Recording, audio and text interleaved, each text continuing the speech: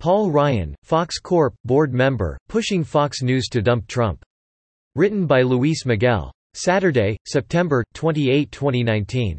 Former Republican House Speaker Paul Ryan, who sits on the board of Fox Corp., is advising Fox News to decisively break with President Donald Trump as House Democrats proceed with an impeachment inquiry.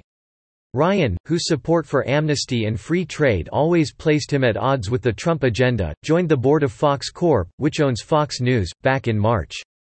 Paul is embarrassed about Trump and now he has the power to do something about it, an executive who spoke with Ryan told Vanity Fair's Gabriel Sherman.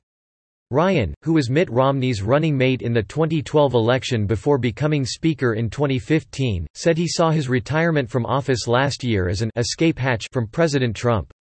And in his book, Ryan wrote that he wanted to scold the president all the time because he didn't know anything about government. After the leak of the Access Hollywood tape during the 2016 election, Ryan told House Republicans he would not defend Donald Trump. There are basically two things that I want to make really clear. As for myself as your speaker, I am not going to defend Donald Trump, not now, not in the future. As you probably heard, I disinvited him from my first congressional district GOP event this weekend, a thing I do every year. And I'm not going to be campaigning with him over the next 30 days. This comes as Fox Corp. CEO Lachlan Murdoch, who has wanted to move Fox to the center, has reportedly been holding strategy conversations about how the network should move into a post-Trump world. President Trump himself has called out Fox News' recent leftward swing. Donald J. Trump. I don't want to win for myself, I only want to win for the people. The new at Fox News is letting millions of great people down.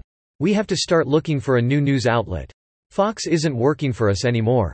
The impeachment issue has deepened the schism between Trump supporters and Trump skeptics at Fox News. A feud erupted this week, for example, between anchor Shepard Smith and primetime host Tucker Carlson after Fox legal analyst Andrew Napolitano told Smith on air that Trump committed a crime by asking Ukrainian President Volodymyr Zelensky to investigate Joe Biden's pressuring of Ukraine under threat of withholding $1 billion in loan guarantees to fire a prosecutor investigating a firm then employing his son, Hunter Biden. That night, Carlson had as a guest former Trump lawyer Joe DiGenova, who called Napolitano a fool.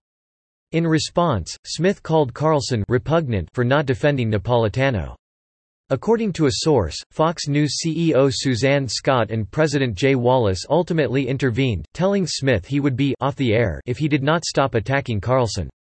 The whistleblower whose complaint sparked the impeachment inquiry claimed that President Trump threatened to withhold military aid to Ukraine if the country's president did not cooperate in investigating Hunter and Joe Biden. But a transcript of the "smoking gun" Trump-Zelensky phone call revealed that the president never made such a threat. Zelensky himself has said that "nobody pushed me." The other thing, there's a lot of talk about Biden's son, that Biden stopped the prosecution, and a lot of people want to find out about that, so whatever you can do with the Attorney General would be great. Biden went around bragging that he stopped the prosecution, so if you can look into it. It sounds horrible to me. President Trump said during the call. In response to the released transcript, the anonymous whistleblower has alleged a White House cover-up. House Democrats are continuing their probe of the president. President Trump's personal lawyer, former New York Mayor Rudy Giuliani, has been signaled by Democrats as someone they would like to hear from. During the July call with Zelensky, the president requested that the Ukrainian leader also work with Giuliani in looking into the Biden question. Rudy may be the best source of information, because he doesn't know what he shouldn't say, Representative Mike Quigley, who sits on the House Intelligence Committee, told CNN. But Giuliani has said he would not testify before the House without consulting the president, arguing his work with President Trump should be protected by attorney-client privilege. Ultimately, if I were to say yes and he were to say no, I can't testify. Giuliani stated. Asked by CNN if he was concerned about a subpoena, he answered, "I consider them a joke. A sad joke. They have no legitimacy. I would think of challenging their subpoena on the grounds that they're not a legitimate committee." Subscribe to The New American and listen to more by clicking podcast on the top right corner of our homepage. Also, please consider donating to help us push out more content for you, our listeners.